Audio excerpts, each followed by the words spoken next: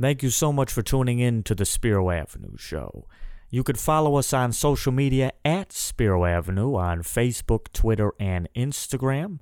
You can also watch our full episodes and clips and highlights on YouTube. And we would appreciate it if you could hit that subscribe button for us. Anyways, thank you so much for tuning in, and I hope you enjoy. Welcome back to the Spiro Avenue Show. It's quite a privilege. And, we were off for about 16 days there as I planned a stupendous event to hang a giant painting on the wall with dignified Michigan State alum all over the building. And it was wonderful, but I did miss the audience. I missed the common public man that has been there with us from the beginning. So what are we doing? We're cranking out shows left and right. This is like our third show in 6 days or something. I don't know. My wife looks at me more and more irritated every day this week. So something's going on. I think I've been busy. But we're happy to have you back.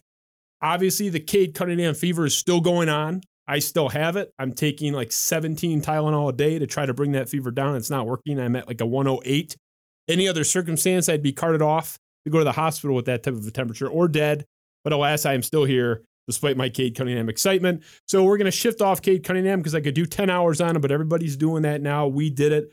Put it aside because there's another thing going on in town right now. It just did kind of happen, although you would have never noticed it as a baseball fan in the city. The MLB trade deadline came and went. Basically, nothing happened. So let's just talk big picture with the Detroit Tigers and do a general state of the rebuild. I'm going to get to that in just a second. But first, we have to remember who butters the bread around here, who keeps the lights on, who pays Ben's salary, the great and powerful Oz on the other side of the curtain. It's not me. It's not the guest. It's not Paul Bunyan on the wall. It's the sponsors. Tonight's sponsor, WadeFinkLaw.com, one of our newest sponsors, an awesome guy. Wade Fink, a brilliant criminal defense attorney, a Birmingham legend of litigation. And if you recognize the name, it's because he's the son of Neil H. Fink, who represented basically everybody that was accused of anything from 1960 to 1995 in Metro Detroit. A legend in his own right. Following in his father's footsteps is Wade Fink. His mother, Kimberly Stout, is still an active attorney in Metro Detroit. Brilliant legal mind. You can't go wrong. If you happen to be craving a crime rampage for whatever reason, you've had a bad day and you're just going to go wipe out the whole town, you got to lawyer up if you're going to do that. You got to be responsible in your criminality. That's what we call Wade Fink. And I was supposed to tell you, he was mad that I'm always sort of pushing the guilt on his clients. Remember, people are innocent all the time. People are wrongfully accused all the time in this country.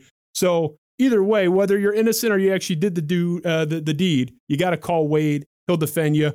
Lawyer up into the arms of Wade Fink. He's got your back. There are innocent people out there too, so he's got your back as well. Call him, email him, get a hold of this guy somehow. I know if I was jammed up, he's who I'd call. Wade at WadeFinkLaw.com is his email, or just go to WadeFinkLaw.com. He will get you out of that jam. Trust me on that one. He's a great guy, good friend of mine. So let's get to it. Detroit Tigers. Normally we do this 10-minute intro because I love hearing the sound of my own voice, and I've been told I'm a narcissist, although I'm trying to work on it. But I'm not going to get into any deep dive right now myself because I want to bring in the panel right up front. I'll just set it up this way. The Detroit Tigers won today. They're 51-57. They've had 3 consecutive winning months. So before this season, we brought in the brilliant Tony Paul to do sort of a state of the rebuild. I believe it was in February. Kind of where are we at? What's this season looking like? What are we looking for in this season? And what did we make of the offseason that was sort of taking place sort of at the end when we met and was wrapping up at that point? And it was a general state of the rebuild, and it was a deep dive. And we weren't pleased. And frankly, I think Tony agreed with me on that show repeatedly that we were not impressed at that point with the commitment from ownership. I mean, we had a lot of concerns. And since then, there's been some good and some bad. I know we're all excited now, but there's been plenty of bad too. Positives, negatives, we're going to get into it. So without further ado, I want to get to the expert panel. Normally, Tony Paul is here alone. This time, not that he needed the help, but we brought some help. My buddy Scott Anderson. Start with Tony Paul from the Detroit News. Great reporter, great friend of the show. Welcome, Tony Paul. Thanks, Justin. Good to be back. Can't stay away from this wonderful place. I'm relentless with you. And even though people said, as soon as you teased out that you were going to be here tonight, they said they were losing a lot of respect for you, and they would, quote, lose a lot of respect for, or I think all respect, for anyone that appears on the show, which is interesting because you're running out of people to have respect for, because it's easier to find people in the phone book that have not been on the show than it is. We're so overwhelmingly popular with the Detroit media here. I don't know what it is. It is a growing list. I was one of the first, though, I think. I took the leap early. You were like the second one. Hey, we're very popular. I don't know what to tell you. People keep coming. So those Twitter guys, they got to relax. I don't know. It's good conversation. I think the media has understood that. I think that's why they come. Well, that and I pester them. I'm you relentless. Do that. You are relentless. Yeah, I do bother. I harass people into a yes. So yeah, this no does not mean no when it comes to my requests for appearances on this show. And my buddy Scott Anderson, your second appearance, right? Oh, third. That's right, with Darian. With Darian back. That was with the audio, one. though. That was the audio version. So it was my second official with the new studio, all the the beautiful lights and cameras. So it's my second time with that, and I'm contracted 2 per year. So this is number 2 for 2021. So yeah, exactly. He's representing. We got the represent. Yeah, we'll get you next time. But you want me to go into the closet right now? Yes, we'll pull one out for you. Time out. Start the whole thing over. So okay, so we're here. You were here in February, as we talked about. I don't think a whole lot has changed. I think like they're better than we thought they would be in terms of the record. I think we're even more impressed by AJ Hinch than we had anticipated. But we thought, I said in February, I think he's the best manager in baseball. So it's not like, oh my God, AJ Hinch is a good manager. Like that box was already checked. We still have not gotten to and will not get to until this offseason the biggest questions. That's kind of where I want to start. Now, Tony, when you were here the first time, or not the first time, but the most recent time in February, the first time for this baseball season, covering sort of the context of this new era, quote unquote, with the Hinch thing. You were here and you had a clip that went by Spiro Avenue standards, kind of viral. It's got, I think, like 30,000 hits. And a lot of people angry with both of us in the comments. I don't know if you've visited that recently, but I want to play just a small clip of the clip where you commented on your disappointment, which I shared, by the way, with the prior offseason going into this year. And we're going to kind of revisit that. So let's just set the deck of where you were 5 or so months ago, and then we'll go from there. I've been absolutely disappointed with what shape the rebuild has taken this offseason, in that I don't think it's taken any shape at all. I think that they've done nothing, and I think this was the perfect time to strike. So I think they have the pieces, but they haven't been as proactive as I would like to see them in filling in the holes and the gaps around, because I think that this team, with some good free agent signings, some good moves, I think this team could be in contention in 2022. Now I don't believe that. I think this was a wasted offseason. Based on that clip and the reaction you got, you would have thought that you went on the air and said Jerry Sandusky was innocent. Right. The reaction was really unbelievable. I'm curious. So again, in February, your opinion was clear, and I was with you. I'm curious. Obviously, the prior offseason is what it was. That you're not going to retroactively change that. But does your perspective, your outlook that the rebuild has gone basically nowhere, been changed at all? A little bit, a lot? Where do you land now? No. Well, first of all, I'm glad to see I wasn't wearing the same shirt. I always freak out, like if you show up like 6 months later and they're wearing the same shirt. So I'm happy about that. Yeah, you're good to go. Good. No, I think that proves things a little bit, because look at where they are. I think I also said during that show that they weren't going to be very good this year. And I don't know if I said it here, but I said it other places for sure. But they were going to be interesting, because we were going to see some of the pieces start to come up and make an impact and see what they have from the young player perspective. And you look at it, 3 consecutive winning months, the first time they've done that since 2016.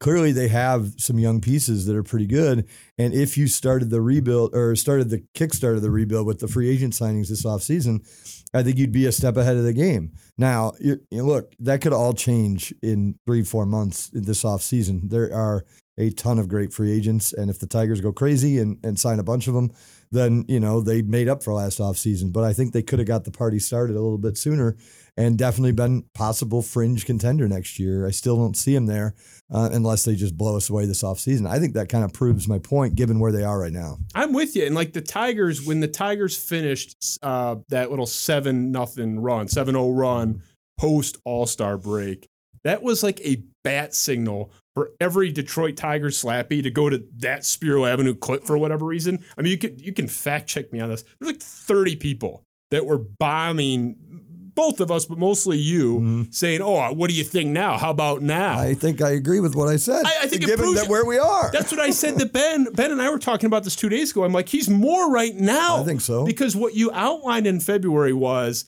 Yeah, like they're farther along. This is the time that you start to do. It's the 04 was to 03. You start to, you get the Pudge, and then 05 it's Maglia, 06 it's Kenny Rogers. Like, it was the time to start rolling. The fact that they're actually showing some life, I think, affirms your point. I agree. I'm confused with anybody that would disagree with that. But then again, I mean, it's fans in this town are interesting, and they all have different opinions, and some of them are weird. But I just think that makes total sense, because if they started last off season and they go on these runs that they've been on, I mean, they're closing in on 500. That's insane to me, given that the roster that they put out there in April. I mean, if they added a free agent or two and then continued this off season with some big names, I think they could contend next year. It's a weak division. I don't think the White Sox have the makings of a dynasty like a lot of people do. I think they're very good. But until they show it year in and year out, I mean, I'm not going to believe that. So it's there for the taking. Now, look, Chris Ilitch could go out, have an epiphany this offseason and blow the doors off and buy everybody. And then, then I'm wrong, so to speak, wrong, I guess. But unless he does that, I think they're a year behind where they could be. I think that they're looking at 2023, 2024 still because of the inaction last offseason. Yeah. So, Scott, I know, not to speak for you, man, but we're in this group chat. Well, he can correct me, okay, Tony. This, you sip your Diet Coke, calm down.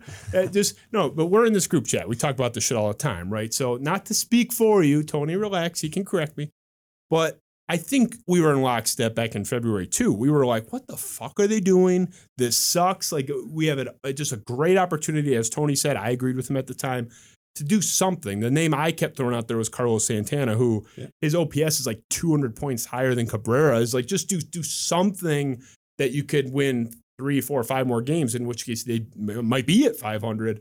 I know we were pretty much in lockstep in February. Kind of is your viewpoint, your outlook any different? Or are you kind of where you were 5 months ago? I got to say, probably in the same-ish area. It's very exciting to watch the development of these guys, and, the team start playing well May, June, July. Like you said, 3 straight rattled off months of over 500 baseball.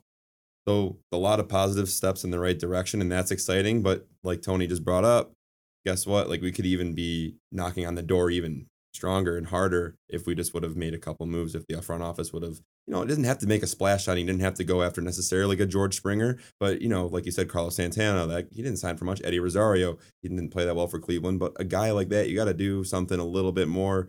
And that's, like I said, it's we could be right on the doorstep. Who knows? That the wild card would be tough to go after. Well, that's the thing. If you're 500, you are in the wild card. Yeah, by default. We didn't have literally in the mix if you're 500, and one guy makes the difference. 100%. It's a bummer too. I'm a little disappointed that another offseason where the signings, the 1 year, bargain signings, none of them turned into anybody who can flip at the deadline. We weren't able to flip anybody. Like Daniel Norris, that was nothing. So it's a bummer that Avila keeps swinging and missing with those free agent signings, because you can sign someone like a Tyler Anderson, or you can find a guy, cheap starting pitcher. If they pitch well, a 3.5 ERA, that's a valuable piece that a contender will give you something decent in return for. It doesn't need to be a blue chip prospect, but it can be something. I was called, of all things, the other day an Al Avila slappy, and that Al Avila was pulling the wool over my eyes, which of all things I've been accused of in my life. A slappy for Al Avila. That was a first and probably the last time that'll happen. But my argument was, and this isn't even his defense, it's just this is the reality. The Tigers picked a shitty time to be sellers a couple years ago in that couple year span. It's could you imagine the return? I refuse to believe that Al Avila, when JD was traded, when, Verlander actually at the time had a decent return, but when Upton was traded, that he had these standing offers for a Jesus Luzardo, who, okay, he struggled out of the gate. He's still a top 10 prospect 2 days ago, basically. And just said he had that offer on the table and said, you know what? No thanks. I want this guy who's going to retire, Grayson Miller, or whatever the fuck his name was, from the Angels. I just don't think that offer was out there. So you can crush Avila. I'm guessing the guy's not so incompetent that at the time they were selling off these pieces, he probably asked around. The only legitimate knock I would say is the return for JD Martinez was shitty. And what was it, Tony, 2 or 3 weeks before the deadline? It was 2 weeks before, which was always confusing to me. But I've had multiple people in the organization insist to me that there wasn't the market for him that we would have thought, which is shocking to me. I don't know if I believe that, but I've had multiple people tell me that. He was basically a DH. So that limited, even though he went to the National League. He crushed it for Arizona. 29 home runs in 56 games. It's remarkable, that they did have some bad timing. Back when Dombrowski was the general manager, and I hate to compare Dombrowski to Avila because it's done all the time and it's unfair because Dombrowski had an open checkbook and he could do whatever he wanted and do no wrong in Mike Ilitch's eyes. So there's no comparison there.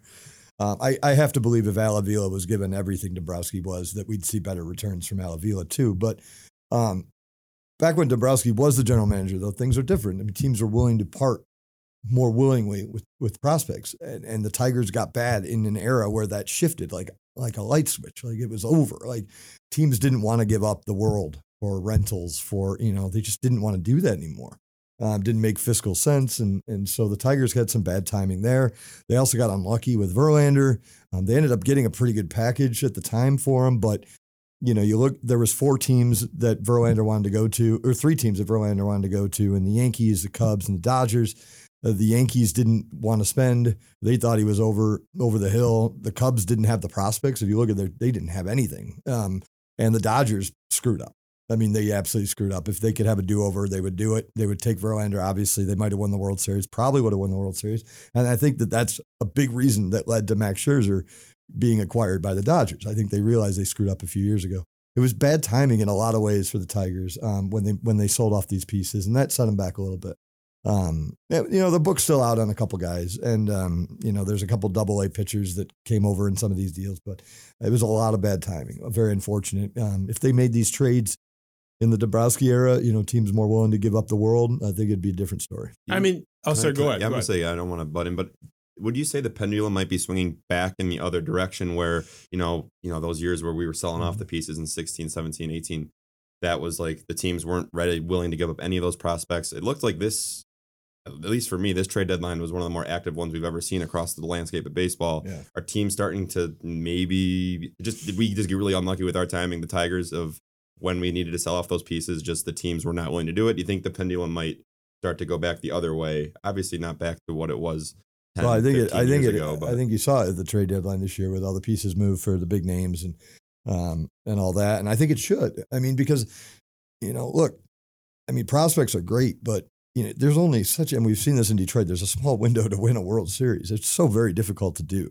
The Tigers haven't won one since 84. They had this 8-9 year stretch that they should have won one and didn't get it done. They're not the only team in baseball that's had a good run of baseball and not gotten a World Series. It's very hard to do. So I think that it is swinging back in that direction, and for good reason, because it's so difficult. When you have your chance, you need to go get it and do everything you can to do it. So it is. And unfortunately for the Tigers, for that 3-year window, teams had a different outlook on things. Yeah, and that was like a 3-year period I've only been alive paying attention to this stuff for not even 30 years, but like the rest of my entire life, guys were paying for rentals. And it's like their sell-off aligned perfectly when the entire market changed. Mm-hmm. And that they were not, it's not because Al Avila is an idiot. You may think he's an idiot for other reasons, but not because of that, because it's not like these rental guys were getting huge packages all around the league and Al Avila was this outlier. That was the market or lack thereof at that time. That part's just like a bummer. I don't know what else can you really do.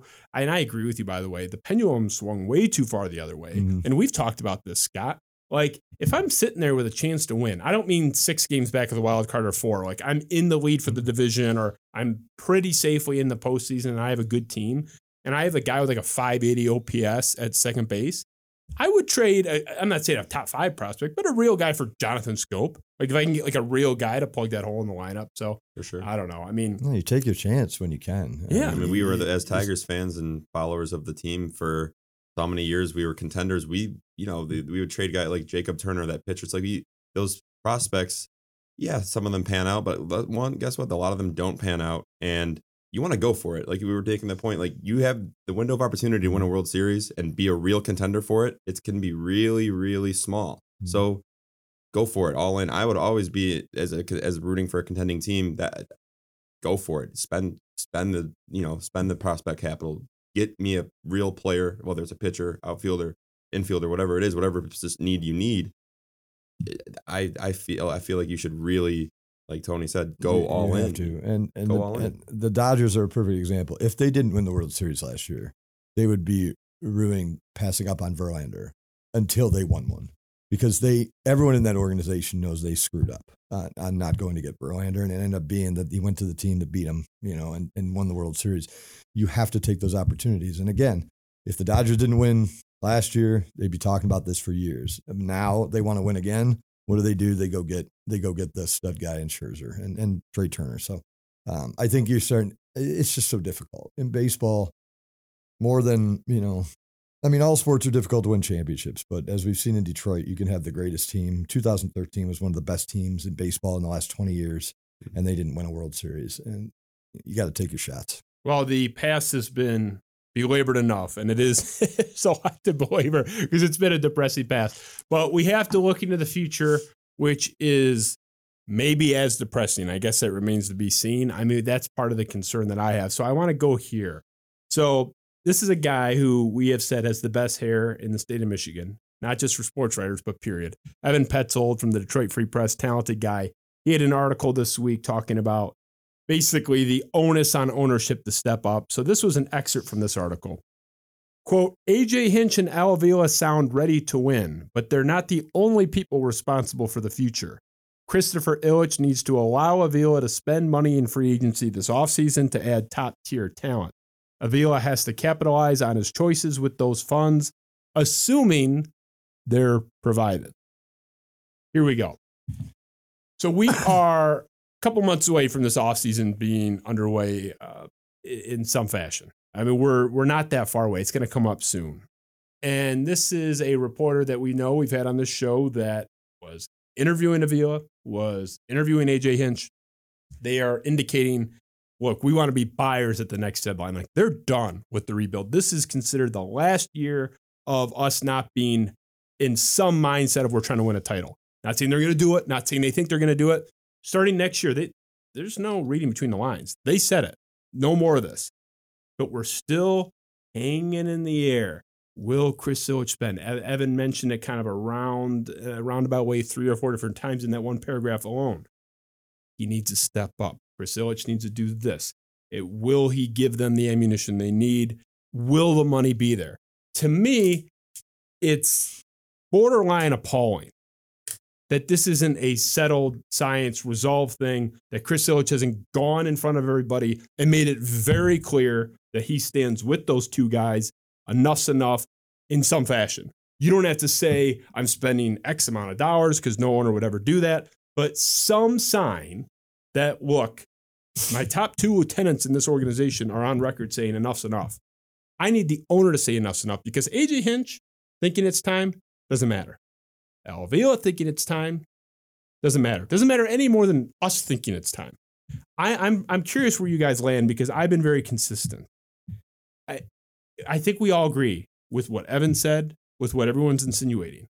None of this matters, including the rebuild, the prospects being good, Baseball America being so impressed. None of this matters at all if Chris Ilitch doesn't do his part. If I had to say right now, I'm sitting here with 2 good friends of mine, what I think's going to happen, I don't think he's going to do it. I do not think he's going to do it. I don't think he's going to spend in the way we expect him to spend. So I'm like, it's crazy that we're still wondering. This should be settled. To me, it's obvious. It's time. Where do you land? Start with Tony.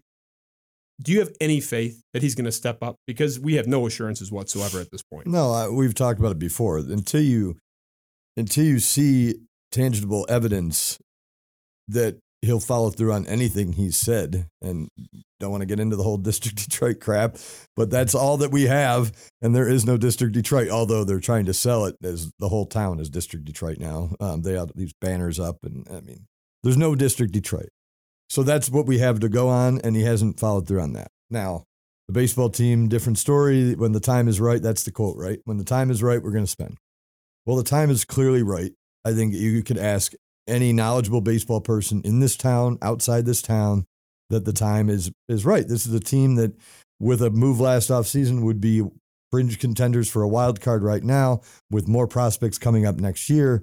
More free agent pieces would possibly and probably should be a contender next year. So do I have faith? I mean, no. But if he doesn't spend this offseason, there's just going to be hell to pay with the fan base, which is, by the way, is from a season ticket point of view, and that's where the money is for these teams with their tickets. They want season ticket holders, which at their peak during the heyday of 2012, 13 and all that was like 25, 30,000 season tickets, which is massive. I mean, right now, they won't tell us what it is, but season tickets are so low now that for the first time ever, they're opening up the Tiger Club to everybody. They used to be a season ticket perk. Now it's like, you can go. Anybody can go. You buy a $5 ticket, you can go. I mean, that should tell you how low the season ticket base is. If they don't do anything in this offseason, I mean, it'll just continue to plummet. And, they'll continue to lose interest. And it's time. I mean, if they don't, there's no excuse. I mean, Lynn Henning, we did a podcast a couple months ago. He believes, and we've talked about it on the show, he believes there's going to be one, probably two major signings this offseason, which I believe there should be. I'm not sure that I believe there will be, but I think there should be. He believes there will be. And I asked him, I said, well, what if there's not? What if the same thing? And he goes, then it's time for Chris Ilitch to sell the team.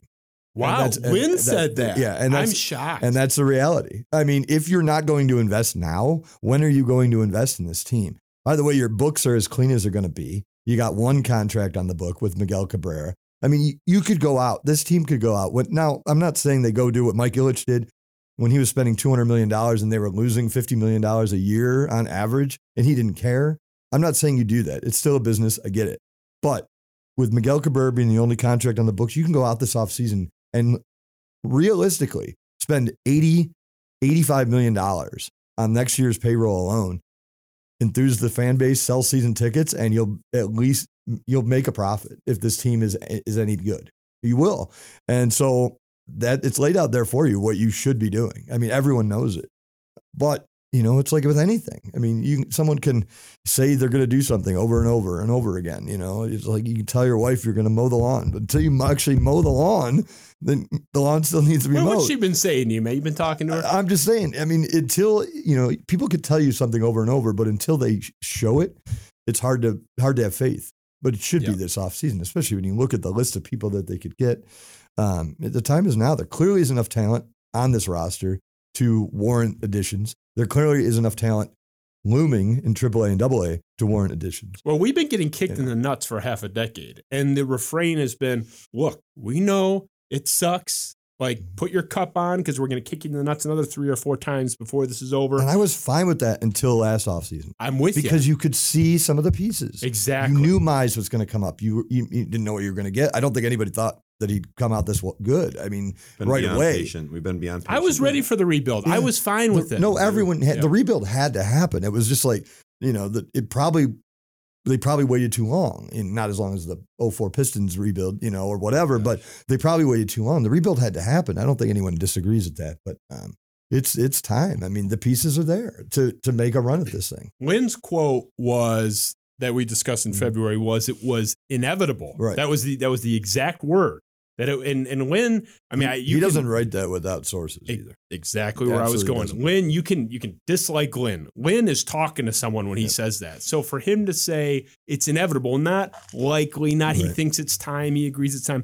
It's inevitable. I don't need to pull out Webster's. We know what that means. It's a given that they're going to sign multiple elite free agents, not multiple mid-tier, multiple elite, which means to me, multiple guys making at least 15. I mean, I don't even think 15 is elite, but like if we're going to compromise here, I mean, Scott will bring you in on this. Like to me, I still have no faith. I'm going to get to in a second what I think they're actually going to do and how they're going to frame that. But like, where are you at with this? Because I don't have any faith. My fear, I have a fear, and it's, so I think Verlander, like there's the writings on the wall, read the tea leaves. He wants to come back. Mutual interest is there between ownership.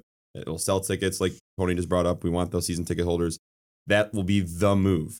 Guess what? A 39-year-old starting pitcher coming off of Tommy John surgery cannot be the move. It can't be. And I'm scared that that's what Chris Ilitch is going to do, knowing that, one, he doesn't have to pay him long-term. It is not going to be a 5 or 6 or 7 year deal. It can be short-term. He knows the fans will get excited about it. And guess what? You're not going to be committing any more money, and it's You're going to get the season ticket holders to come back because it's Verlander. You put them on all the billboards. You put them on all the advertisements. That's not it, though. We need more. You need more. It cannot just be Verlander and a bunch of little more Robbie Grossmans, and that's not it. You got to have one big bat. You got to have, go get me a big bullpen arm. Go get me another starter. Go get me another elite starter. It cannot just be Verlander. That's my fear. That's when Lynn Henning's sourcing. I think that might be ownership's plan. We're going to get Verlander, and guess what? The fans are going to be happy. We're going to shut them up. We're going to put, like a little baby, we're going to put the pacifier in the mouth. They're going to stop criticizing us, but that's not enough. We're in lockstep. I think everyone in this room agrees. We've said for a while we think Verlander's coming back. Ben Verlander is basically said it on his show. Tony and I have been saying this for like 2 years. No, I have a source that I was says told the that. day after he was traded to the Astros that told me he'll be back. Yeah, He'll be you back had it at the end before of I his did. career. Yeah, the day after, Yeah. and the source is like, why fans? They're upset, but he'll be back. He'll finish his career here. I think that's so. It's a no doubter. I agree. I think that's to use Lynn Henning's favorite term, inevitable. As close to inevitable as it can get. Barring some setback in his rehab. But I agree with Scott, and that's where I was going to go. To me, in Chris Ilitch's mind, and for all the reasons you laid out, he can give you Verlander. Here's your teddy bear, and it's going to be expensive. He's not going to sign for $6 million, so he can say, "Look, I signed a big ticket guy that you all wanted." And what Detroit Tigers fan, other than maybe the couple that are in this room, I know Tony's a reporter and divorces himself, but us too, is going to be thrilled with that. Like, I mean, probably most of them. Like you and I, maybe the outlier. I think.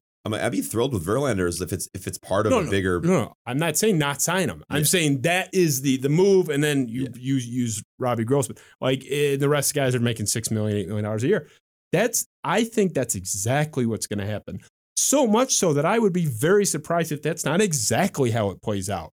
Here's Verlander. The fans are going to eat it up because I'm sorry, sports fans are not the most intelligent lot. Like they're not. But and I was going to say that Tiger fans, compared to other sports fans, aren't completely stupid. That's fair. All right, they're not dumb. They know that Verlander is going to be 39 or 40 or whatever. They know that he's not the savior. He's not the pitcher he was. I said I didn't have any faith until I see something, but I would be stunned if that's all they do. Hold on. I don't mean all. You think there's? No, I mean that wouldn't. Because they're going to be. That wouldn't be the marquee move. It can't be the marquee. Well, I agree with you on can't. Mm-hmm. Will it be? I think it will. Maybe we'll bet Labatt's on it or something. That's going to be their top dollar guy, like average annual value. I would bet money on. Gun to my head. How much would he get? An average value coming off Tommy John. Well, assuming all the medicals check out, he's throwing well. 3 for 60, 2 for 40, maybe. I would say 20 million range. I was going to say the same thing. 2 for 40 is exactly what I was going to say. A third maybe it can trigger. Triggers with a certain performance or whatever. So I'm going to lay it out because everyone could talk about I'll spend when the time's right. Okay, when's the time and what's spend mean? Spend can mean anything. But I don't like to be in this gray area on this show in particular. I like to get people down. I like to get myself on the record. Here's the bar, and you either miss it, meet it, or surpass it. So here's my bar, and we're calling it Justin's bare minimum offseason. Bare minimum. Anything below this type of commitment, go to hell. That's where I'm at. Bring Justin Verlander home. Should happen. We'll feel good about it. I actually think of all those late 30s guys that end up coming off Tommy John and fail, the one that succeeded was like R.A. Dickey throwing knuckleballs. I actually think Verlander is such a freak. He is a physical freak. He can buck if anybody. Yes, absolutely. I think he'll be good. That's the first one. Bring Verlander home. Sign a premier shortstop. I don't even care which one it is. I have a preference. I have a list. But look, if you get your third choice, I'm not going to kill Chris Ilitch. Like, other guys are bidding too. At least the commitment's there. Correa. Seager, I think, is probably going to re-up. The Dodgers have this pretty money out there. I'm not a big Baez guy, but Baez, you have to give me a premier middle infielder. There's like 6 of them out there. And then the third component, spend $8 million plus on another free agent, which is not that much. That's like a lower middle class free agent at this point. This is the bare minimum, not what I'm hoping for. The bare minimum. If they don't bring Verlander back, sign an elite shortstop and spend like on one other solid, fifth starter or a very good bullpen arm. Fuck off. Go to hell. And look, that's all tied into, I sat here for 5 years. I let you kick me in the mouth after You wouldn't fix your bullpen the 10 years prior, and that cost you probably 2 titles. We've all been patient. I'm curious, Tony, you saw where I'm at. That's my bare minimum. Do you think that's fair? Forget what they're going to do. Do you think that's a fair expectation? Am I asking way too much? No, I think that's dead on. You have to go get a shortstop. I mean, look, let's go with the assumption you're going to sign Verlander. I think, Verlander came out in the free press and made it clear, and that's probably going to happen. Like you said, with all the medicals, they have to have a shortstop, and especially this offseason where you have your choice of really good shortstops. Correa, I think it was very interesting when AJ Hinch hinted that maybe we shouldn't boo Carlos Correa, Tigers fans. I thought that was a pretty telling comment that AJ Hinch possibly sees a reunion with Carlos Correa in Detroit. And then, I think you're asking for too little. The $8 million. I mean, I just look at that as all these one-year guys that haven't panned out that we've signed for the last. I said bare minimum. I guess that's fine. I think your minimum should be higher than that. Honestly, I think it should be double it. I tried to be reasonable. I think it should be the shortstop. I think it should be Verlander, and I think it should be another top-tier, borderline 1-2 tier player at some position. You go get a bullpen arm. I think they have. If they don't sign a bullpen arm, I'm okay with it. I think they have some arms in this system, where I think that they're okay. You need offense. I mean, like we talked about at the beginning of the season, if you took the starting opening day lineup and you went around who was part of the rebuild, who was part of the future, and you had a hard time picking out anybody. Now I think you can pick out Candelario might be a guy that sticks around, a couple others here and there, but you still need offense. Go get some more. I was looking, and I mentioned it before the show. You could just bring the whole band back together. You could go sign if you wanted. You go sign Justin Verlander. You go sign Max Scherzer. And if Nick Castellanos and JD Martinez decide to opt out of their contracts, bring them in. I would start like those 4 would be, or 4 like that would be where you should be, because you missed the opportunity this past What's offseason. in that cup? Yeah. Come on. This is Diet Coke. I don't drink anymore. This is just Diet Coke, but you have the money. You have the money, and you have a team that can contend sooner than we thought. And you have pieces coming up from the minors. You're probably going to see Torkelson and Green next year. Yeah. You can do it. And Chris Ilitch and the Ilitch family is not hurting for money. If they want, I'm telling you, if they just do the Verlander thing, like you mentioned, Tiger fans, while some of them hate my guts and think I'm an idiot, and that's fine. I've been called worse. They're relatively smart when you factor in other towns' baseball fans. Tiger fans aren't stupid. That Verlander's not going to cut it for them. It's not going to sell a ton of season tickets. To sell season tickets, you need to have moves on the level of the Prince Fielder signing back in the day, of the Miguel Cabrera trade back in the day. That's when the phones ring up, and that's when you sell tickets. Verlander's just not going to do that. And if this is a business, and Chris Ilitch clearly treats it as a business and not a pet project like his dad did, it's about making money. And the only way they're going to do that is if they get big time names that sell tickets. I disagree. I think that fans will, because they'll market it the right way. They'll say Verlander and all the young guys. In 2003, they marketed Alan Trammell and Lance Parrish and Kirk Gibson. Those guys were in the dugout. I understand that. They can say we got Verlander. Here's Torkelson, Riley Green. They're on the cusp. That's it. And then I swear fans will eat that up. I know they will. Scott. I'm not saying 100% approval rating. There'll be some. I give Tiger fans too much credit then, because I just don't think they're that stupid. I really don't. I mean, that's where we disagree. I'm with you. I think that's going to make everyone feel super warm and fuzzy. I'm just trying to get the fans back on my side after they ripped me over that last video. The comments are not pretty. Well, you have a weird way of showing it coming on this show, because apparently when you show up here, all respect is lost from Joe Shit the Ragman 3287. I think that your bare minimum is with the bare minimum of what they're going to do. I really believe that. Really? I really believe that. Really? So you feel extremely confident that they're going to do my bare minimum? Why would Chris Ilitch I would take that up front. Why does Chris Ilitch, how do we give He doesn't him, deserve that. He doesn't. I agree with you, and I've mentioned it many times that I just, until you see it. Those parking lots, man. Those parking lots. The parking lots are great. If you need a place to park, Detroit is your place.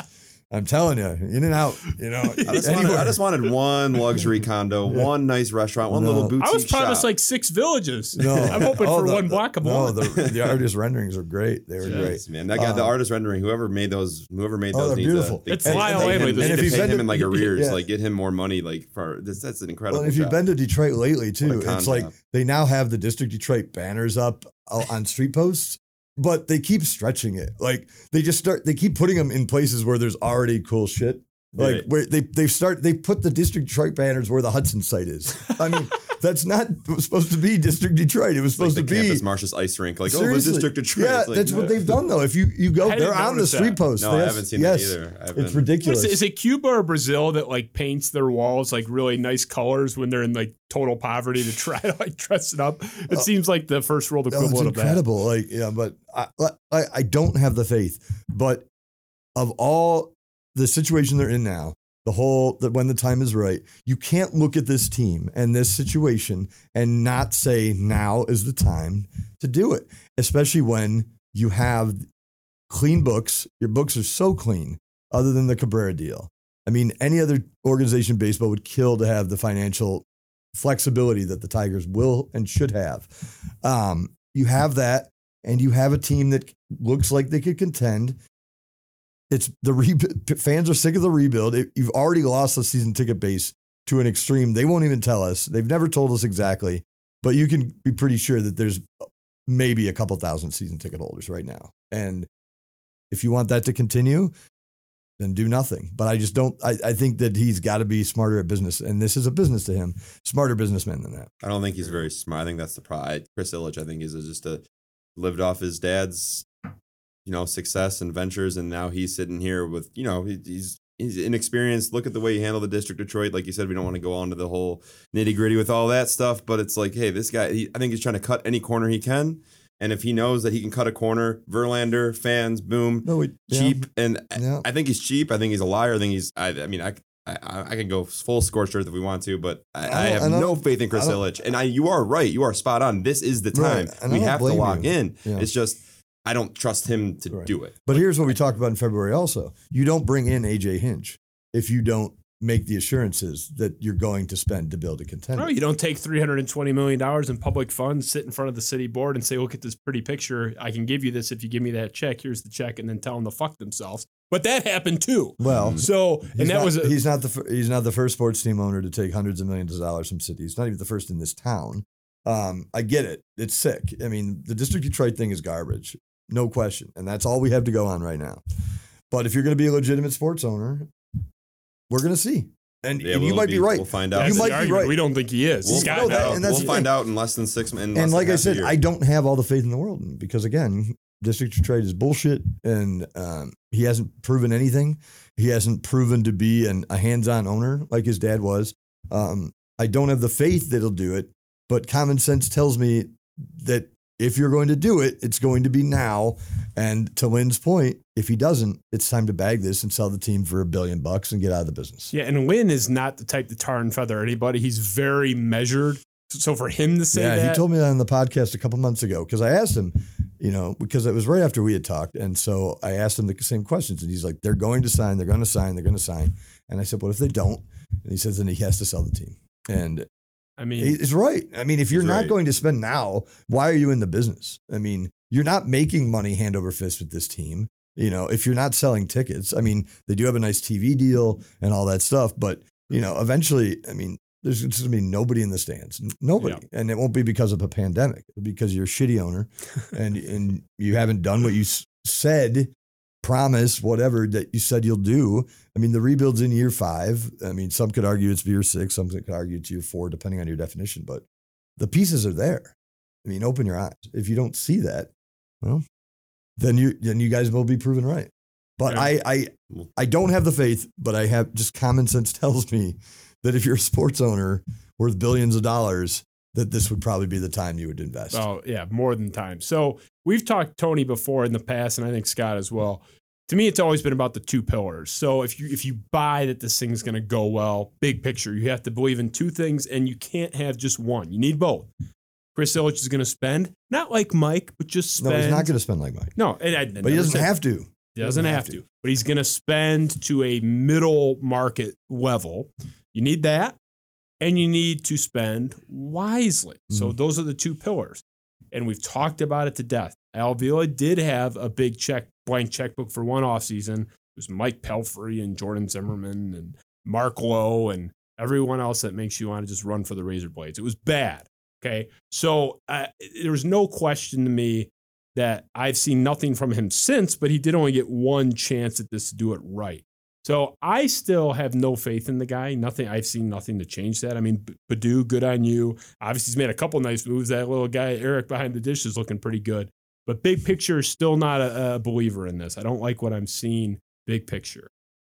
I don't understand why he was extended in the first place based on nothing, and why there's like no heat around this guy whatsoever. Anytime he's mentioned, at least by me on Twitter, half the replies are like, this is the offseason, you got to fire him. There's no chance that happens. None. Like, Tony, you're pretty plugged in. Like, we agree it's not going to happen. Why isn't there any heat on this guy? It's the most inexplicable job security we've seen in this town since Matt Millen. I don't get it. Where's it come from? You say, why was he extended? It was very curious because I was at the ballpark that day. I was covering the team that day.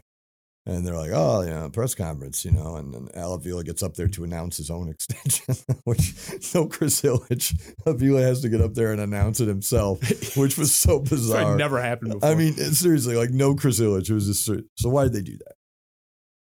Well, what if Ilitch came in that day and said, you're out. I'm hiring this guy. Then what? Then the heat's on Ilitch.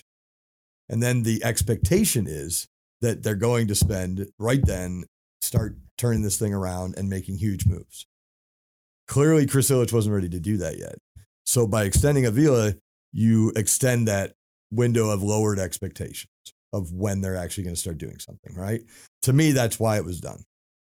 As far as why there's no heat now, again, look, and we've talked about this before. Avila made some of the great trades in Dombrowski's history. Okay, Dombrowski got credit for a lot of them. Avila pulled a lot of them off. He was the one who got them done. There's clearly some talent scouting that he's very good at. His past, anyway, his history shows that he's got a track record of that. Wasn't he the one that was JD Martinez? That was he got JD Martinez, but he pulled off the deal. For Fulmer. Sure. He pulled off a couple. He was really the key behind the Cabrera deal. As far as negotiating those prospects, so. He did a lot of that stuff that a lot of fans just, assume everything was done by Dombrowski, and that's fine. That's what happens when you're the main guy. But, why there's not more heat on him now? Again, I think a couple of reasons. One, there's apathy. Two, the apathy is starting to go away, though. You're starting to see the fans. I mean, when they won 7 games in a row, you thought that they were going to win the World Series after the All-Star break. I mean, I haven't seen that kind of enthusiasm from Tiger fans in 5 years.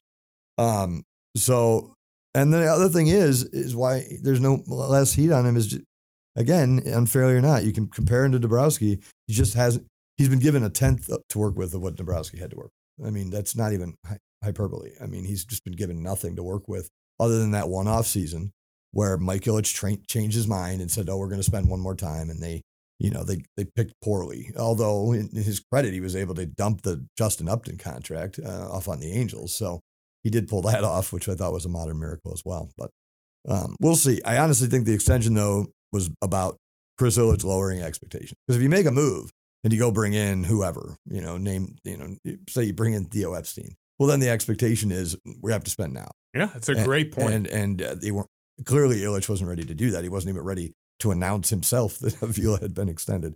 So he clearly wasn't ready to start, investing big in this ball club. That was so odd when that happened. It reminds me. Strange. It was like a cousin of when Rick Carlisle attended his own firing press conference with Joe Dumars in 2003. It's like, Rick came here today to announce that we're letting him go. It was like, what the fuck? It never happened before or since. But I want to transition to this last Tigers topic before we get to our speed round, which is always riveting and fun. It gets longer and longer, too. Well, especially when Justin Rogers is That's here. what I heard. You said that was like the whole show. It was like an hour and a half. I mean, it's like a 3-hour show. Like 2.5 hours was a speed round. But, yeah, I like Justin, though, because he's on the short list of guys that'll call me stupid on my own show, which I really like. I like guys. He's not afraid to call anybody stupid. Oh, he's hilarious. I love Justin. He's a good guy. He's a great reporter, great writer, great guy. And But anyone that's willing to like sit in my basement and be like, you're a moron, like, you know what you're talking about? You go up in my book, even if I disagree. Like, I love them. But anyway, so we'll get to that in a second. But I want to hit a little bit on Jackson Jobe because I've barely touched it on my show. And I want to be able to 5 years from now pull a clip from tonight and be like, aha, I told you so. I hope I'm wrong, but I told you so. I want to talk about the ugly scene generally of drafting high school pitchers early. If you don't know who Jackson Jobe is, 3rd overall pick a couple weeks ago in the draft for the Tigers. Sort of off board for what was expected. They were expected to take Marcelo Mayer or Jordan Lawler, both shortstops in high school. So I want to paint the picture. So this is just a snapshot. The first high school pitcher taken in the MLB draft, we did a 10-year snapshot. I think 2017, that guy's, those guys are still like 21, 22. It's a little soon. So we'll rip through it really quick. 07, again, first high school pitcher taken in each of these respective drafts. 07, Jared Parker, 2 MLB seasons, 2 Tommy John surgeries, retired. 2008, Ethan Martin was in for a cup of coffee for the big leagues, almost an ERA of 6. Matt Hobegood never even pitched in the major leagues in 09. 2010, I always fuck up his name, Jamison Talon, 5 MLB seasons. He's currently in the New York Yankees rotation, so he's actually a success story, relatively speaking. Scott Anderson's favorite player, Dylan Bundy, 2011. 6 MLB seasons, ERA damn near 5. I mean, he's in the league, but he's not good. Pukes on the mound. That guy, I hate that. He sucked. Max Fried, 2012, first high school pitcher taken. Another success story, 4 MLB seasons, ERA of 3.72. Not a star, but good. 2013, Cole Stewart, 21 Major League Baseball games, ERA damn near 5. Brady Aiken, 2014, never pitched in the major leagues. Kobe Allard, 2015, 3 MLB seasons, ERA over 6. And then finally we'll finish Ian Anderson, a relative success story, currently in the Atlanta rotation, ERA of 3.56 for his career. So of those 10, you have 0 All-Star game appearances. So none. And this was like the top high school guy in all those drafts. You have 2.5, 3 that are like in rotations, pitching pretty well. There's no stars, but a couple guys that are solid, they're above average. No stars out of all those guys. And 3rd overall pick, you're hoping to get a star. So I want to transition to Tom Verducci, one of the top respected baseball writers in the world, of SI at the time, although he's been at The Athletic, he's been NBC, he's been all over. So this was a couple years ago. He was talking about the disaster of drafting these kids. Quote, major league teams keep wasting first-round picks on 18-year-old kids who throw harder than major league pitchers, which is like hitching a ride with a kid with a learner's permit behind the wheel of a Formula One race car and hoping nothing goes wrong. They're still developing bodies, just aren't equipped to handle the forces of extreme velocity over and over again. And that was lifted from an article, by the way, that had a detailed data report on how disastrous these picks tend to be in the first round. These guys have more Tommy John surgery than any demographic by a country mile. It's not even close. They're way beyond the college pitchers. So he fits the profile, Jackson Jobe, guy throwing 99, has hit 100. Of all these guys blowing out their arms once they advance closer to the major leagues, or basically as soon as they get there. I don't buy the pick as a wise pick. The guy may be the most talented player in all the draft. Obviously rooting for him. But I have to look at the data. We took a snapshot there. Verducci, if you want to look up his article in SI a couple years ago, really brilliant in detail. I don't buy it. I would have taken one of the high school shortstop. I think it was clearly the riskiest move on the board, doing exactly what they did. Like, Tony, am I just being curmudgeon, cynical, Spiro Avenue show Justin here? Like, where do you land on the Jackson Jobe pick? Well, I understand the concerns. I also understand that, there's an awful lot of Major League Baseball draft experts on something that is such a crapshoot. Every pick in the first round of the Major League Baseball draft, there's no sure thing. It's the one sport that, you just don't see guys. You see guys not pan out more than pan out of even the first round. So I get the concern. I also get that here's a guy with those 99, 100 miles an hour who doesn't have much wear on the arm. He hasn't pitched very long. He's only pitched, a year or two in high school. He didn't get into it until, and you can look at the first guys that were drafted, but you can also look at, there've been other high school guys who have been drafted in the first round have turned out. Maybe guys that didn't throw 99, but Rick Porcello, won a Cy Young Award, had a pretty good career. If Jackson Jobe turns out to have a career anywhere in that range or a little bit better, for baseball, that's pretty good. Matt Manning was drafted out of high school. We'll see how he does. So the baseball draft, would I have rather had him take a shortstop? Of course, a cornerstone guy, maybe a safer pick. But, just because it hasn't happened before in the last 10 years doesn't mean it can't happen with this kid. So baseball draft is, if you look at the numbers, everybody knows. No one has a clue. I mean, you're looking at 2,000 prospects across the country. No one has a clue how these guys are going to turn out.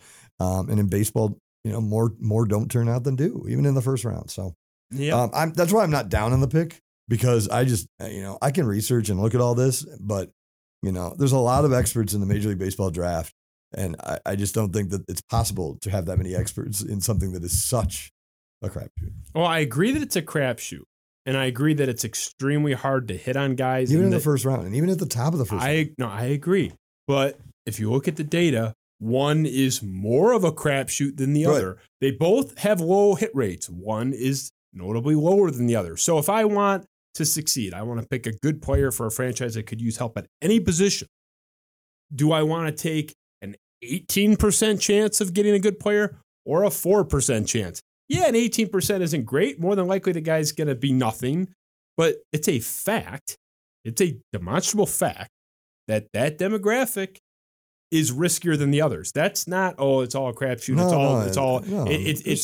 It's objectively true that it's the hardest demographic to hit on.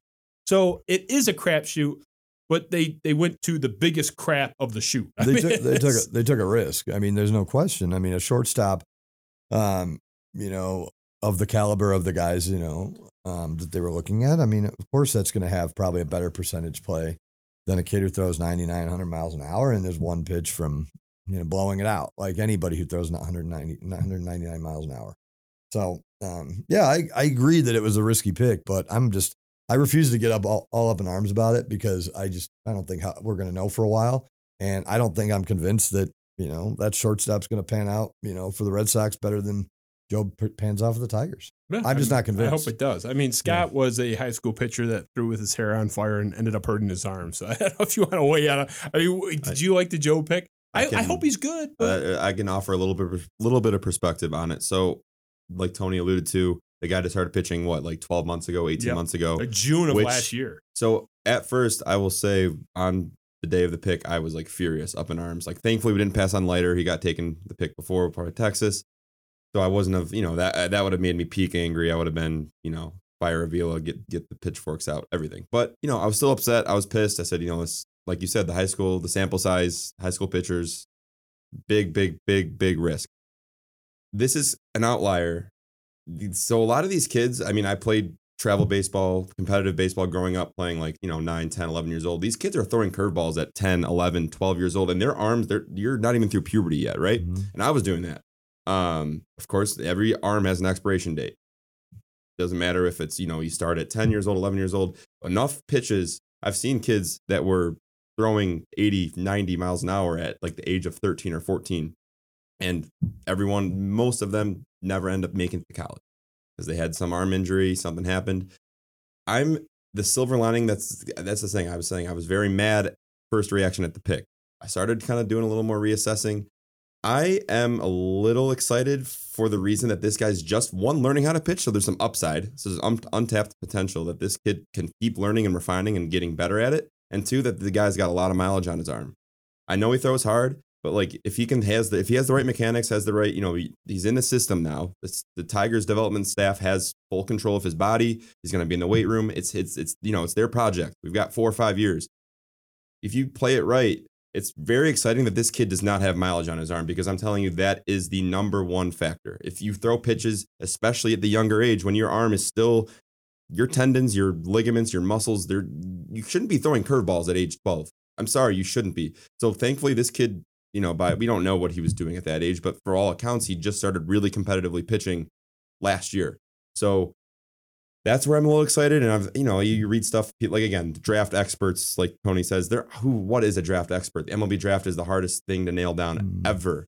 So, but people are saying, hey, this guy has insane upside. And people that really follow this stuff closer, way more than we do. It's just these guys that are locked in. They say this guy might be the next, they said it's the next Verlander potentially. This guy has some incredible upside. we'll see if that happens. Like I said, if he has a Porcello career, that's great. You can hang your hat on. What if he has a Porcello career? That's for Detroit.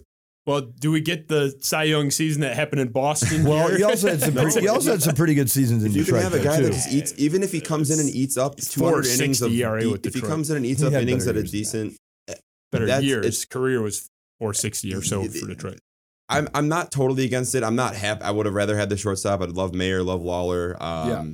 It wasn't my favorite pick, but it's a crapshoot. And I love that there's no mileage on the arm, and we'll see. That's my one silver lining. So it's a big thing.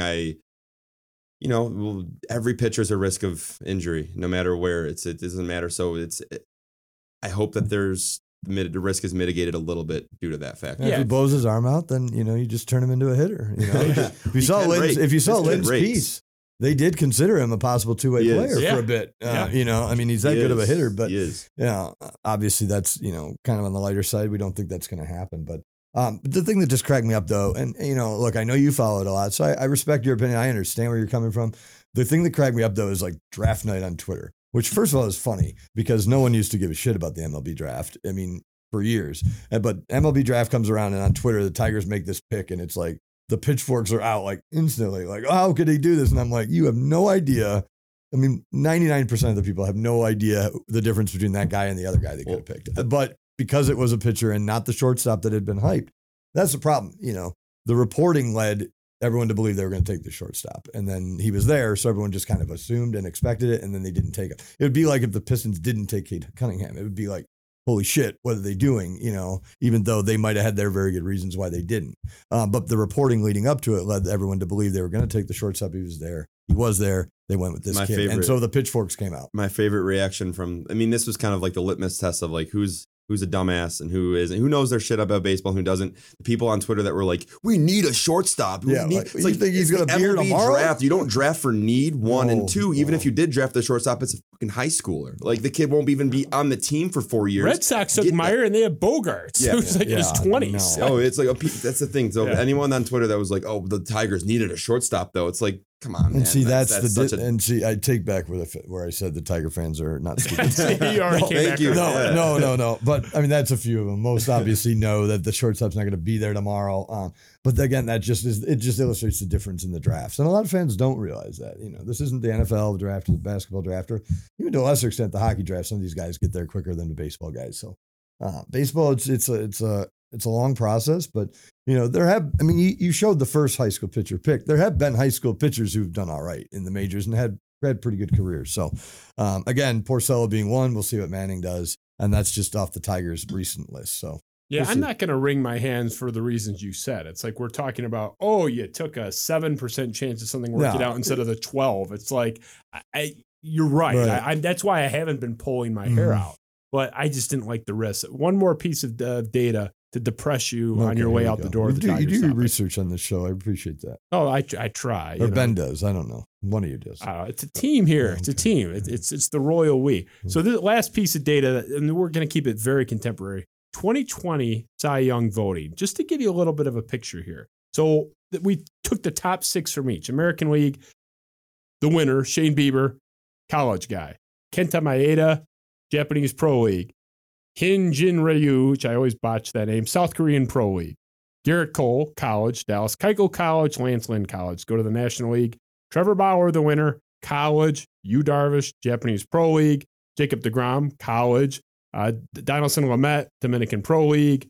Max Fried, high school, ding ding, there's our guy. Corbin Burns, college. So just going to I already have an issue with your list. I mean, you don't call the voters. No.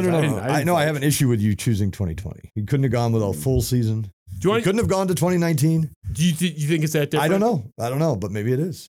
Pull it up, Ben. Is this like the Joe Rogan show? Can you pull it up in real time? 2019? There's no way he's got that available. I would bet there's not more than one on that list too. I'll bet blind. I don't look it up. You want to bet a coffee on that I'll one? bet a coffee. I don't care. I mean, you're on. Over-under's one. One's a push. Right. I bet there's not more than one. Okay. But that's fine. But I just like to go with the last full season. That's all. That's fine. Because there's names on there that aren't going to be on Cy Young lists again. Oh, yeah. Well, including Max Fried, who was the one high school pitcher. I doubt that's the last time he appears. If we pull the data, though, I'd love to know what percentage of MLB pitchers just, the full sample size all 30 teams, all 5 starting pitchers.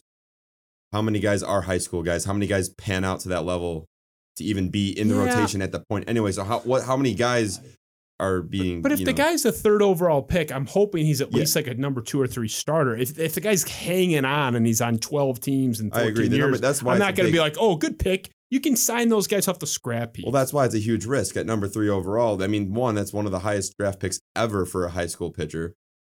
That's the issue with number 3. If it were later in the round, maybe later in the first round. But my point is more that sample size, the Cy Young voting. How many high school arms are there currently pitching in the MLB? I don't know if there's that many. I'd be fine. I'd be fine. I'd love to see what percentage. Well, that's league result 2019. Yeah, let's go. College. College. Charlie Morton. High school. Morton? Yeah. He really? Wasn't he a Stetson? Stetson guy? Okay, never mind. Shane Bieber 4. College. Lance Lynn, College. 5. Yes. Giolito is high school. Rodriguez was signed when he was whatever age. What do you have, National League? Yes, I do. Jacob DeGrom. College. Ryu. College. Or Pro League, Japanese Pro League. Max Scherzer. But he was signed at the Pro College. League. But what age was he signed by them? Okay, we're talking about the American high school system. So it's an age thing too. Okay. I mean, it's an age thing. Okay, so in 2019 there was 1. In 2020 there was 1, right? Morton, Giolito. Giolito was tied for 6. You're shoehorning him in. The bottom line is, shoehorning him in. Even if it's 10 of the 12 are college Pro League guys, you're still in the minority. So between those 2 years, you got 3 out of 24. I do want to. I'm sorry, you're not. That's not a win for you. I want to bring up. But it's better than the 2020. I want to bring up 1.2. I think that the scouting and the analytics behind of how we evaluate pitching and let's say spin rate, for example, this is very new science behind it. I think the science and the art of pitching is being refined. So it's way more advanced than it was even when I was in high school 10 years ago. There's way more data and science behind it. Like I said, the analytics behind it. You can realize what makes a pitcher good. The answer to that question is way more advanced than it was, even a half decade ago, a full decade ago. The way that these teams, and they hire very smart people that follow this stuff. And these guys are starting to go into these programs, throwing programs at 15, 16 years old, and they're being surrounded by major league evaluators. And they can see, okay, this guy has this spin rate on this pitch. And it's we've seen with Job, he has a spin rate on this slider that's absurd. It's breaking records, which again, it doesn't mean anything necessarily, but it's science. It's real. I stand behind that. The injuries, kind of the concern though. It's not the talent, Scott. It's the injuries. It's not these guys are going to suck. It's the fact that these guys read the Verducci article. I'll send you the link. It's catastrophic. These guys all have. Job's an outlier. If he wasn't pitching like he was, I'm telling you, it's an outlier. If he wasn't throwing those heavy innings on his arm at age 12, 13, 14, 15, that's a huge factor. He might be the best talent in the draft. I hope. So the National League in 2009, 4 of the top 10 were high school. And one of them. You went to 2009? 2019. 2019. The ones in the National League. Which ones? 4 of there was Flaherty, Soraka. Who was the other one? It's a shitty year for the National League. But here's a name that might ring a bell as a high school guy, Clayton Kershaw. I mean, there are other guys. I mean, it's not like there haven't been high school guys that have panned out. I'm not saying that. I'm saying it's at a lower rate. It's never. No, I get it. I get it. At a much lower rate. I think that the upside is definitely there for this guy. Okay, clearly. fair enough. I hope it is. And if it doesn't pan out, it'll be like many other draft picks the Tigers have made over the years. It doesn't pan out, whether it's a position player or a pitcher. I mean, who knows? Maybe he's a trade bait in 2 years when we need a big piece at the deadline. There you go. Jackson Jobs is still a highly regarded prospect, and you pack. I hope so. So we'll finish there. We got to get to our speed round because we're getting into Michael Stone territory here. We don't want to push a 3-hour show. Let's hit the speed round, Ben. Let's get to it.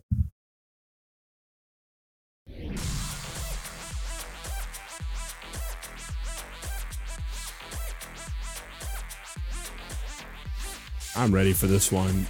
So we'll keep it tight. We're going to keep it nice and pretty. I don't know if you guys have been following Twitter, but we're all Spartans in this room, despite what Twitter says, that Tony Paul hates his alma mater.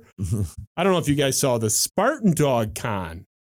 The Mel Tucker recruiting thing where he had everybody and their brother up in East Lansing. If you didn't see, you can't comment. But did you guys see this? What did you make of Spartan Dog Con? Did you guys catch this? Was the thing at his house?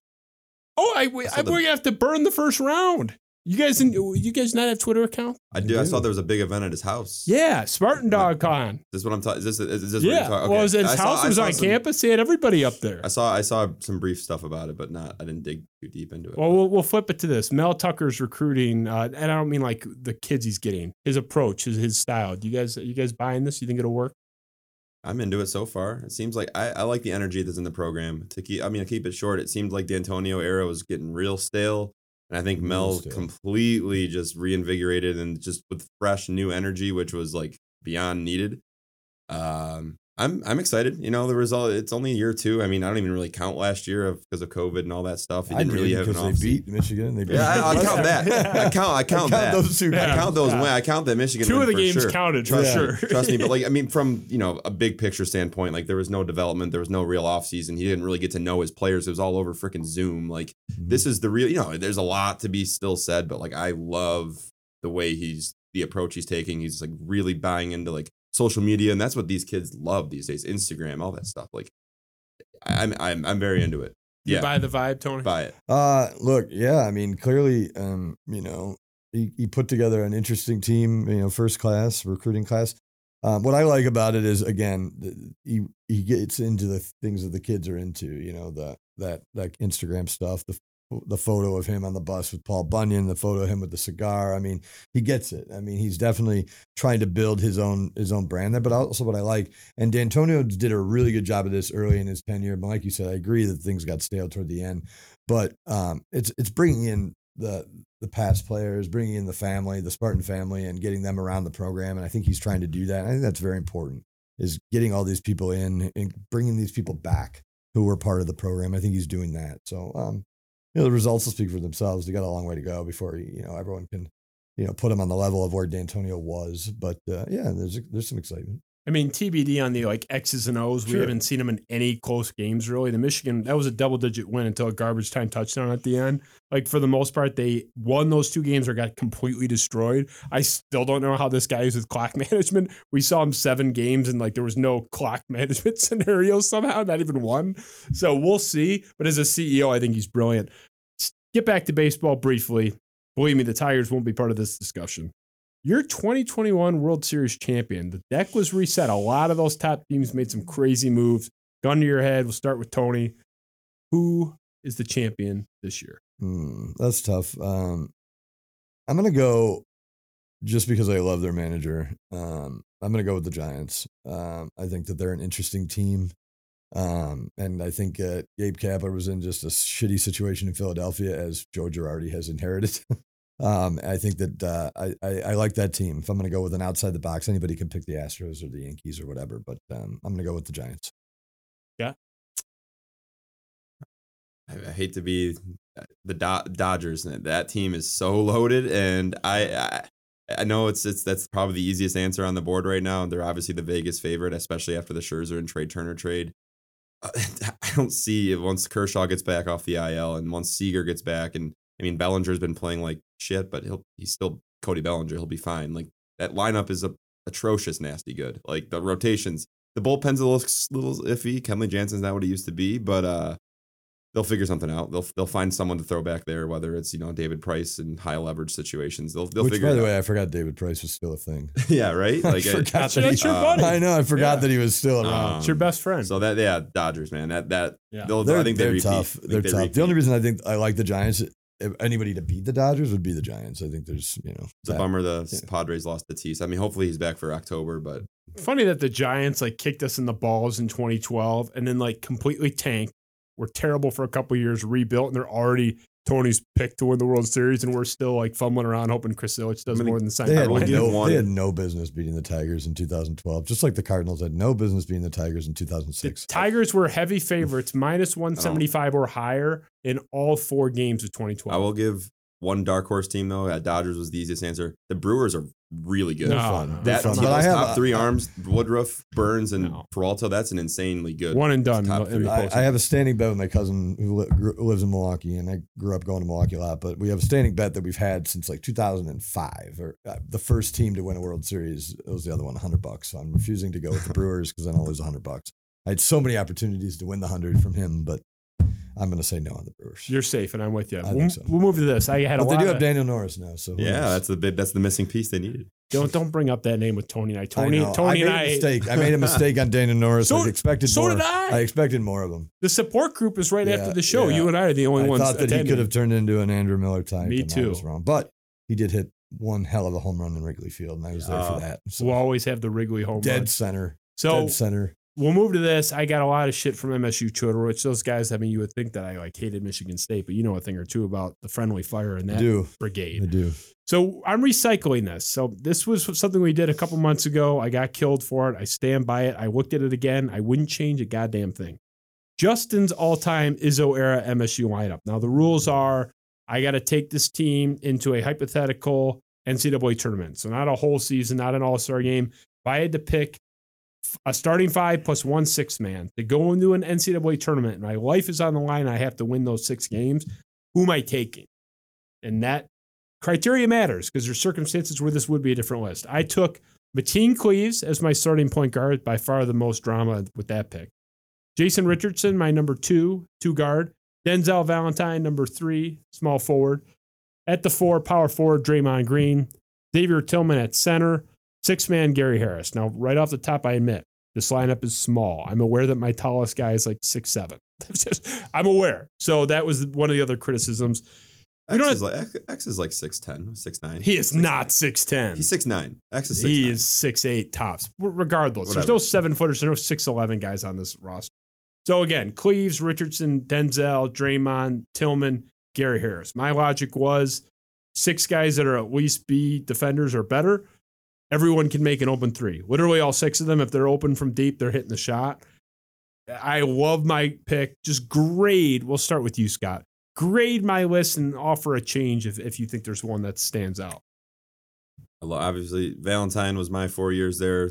Like, Valentine, I agree with, obviously. I mean, Mateen or Cassius, it's really a flip of a switch. I still am convinced Cassius would have won the national title in 2020 if COVID didn't happen. But, yeah, I'm cool with Mateen. He's got the national title, so Mateen's good. I agree with Valentine. I agree with Draymond. You can't take them off.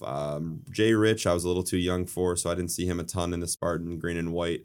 My only critique is probably Tillman. I love Tillman, don't get me wrong, but you could always, I don't know. I'm trying to think of who we could put in there. Pain. Some people were giving me pain. I like That was what I was Payne, gonna but say. he came on too late in his career. I mean, yeah, but could you get the best version of the guy.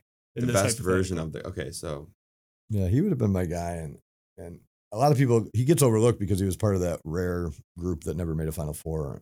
But he would be. yeah, Payne. He would be up there for me. Payne was rarely good his senior year. Yeah. I probably put Payne over Tillman. It's close. Tillman is such a better defender, though. You're right. The 6, Gary Harris, I loved, so I was cool. Honestly, I probably would put Gary Harris over Jay Rich in the starting lineup. Just again, that Jay was Rich was so good.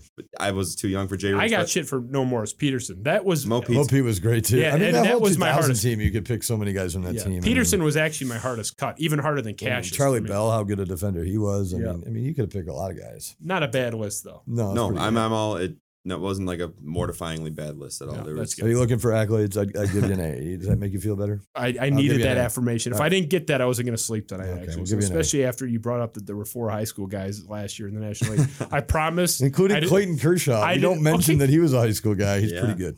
I said in the last 10 years, I saw that he was 11 years ago No, within our window. So yeah, that's a Why do you convenient think stop point right there. Oh, that's the old convenient lawyer stop trick. point. I'm Yeah. not going to present data that doesn't support my of position. course, You think I'm exactly, going to help you out? exactly. You're too formidable a foe as it is. I don't need to help you out. Fair enough. So we'll move on.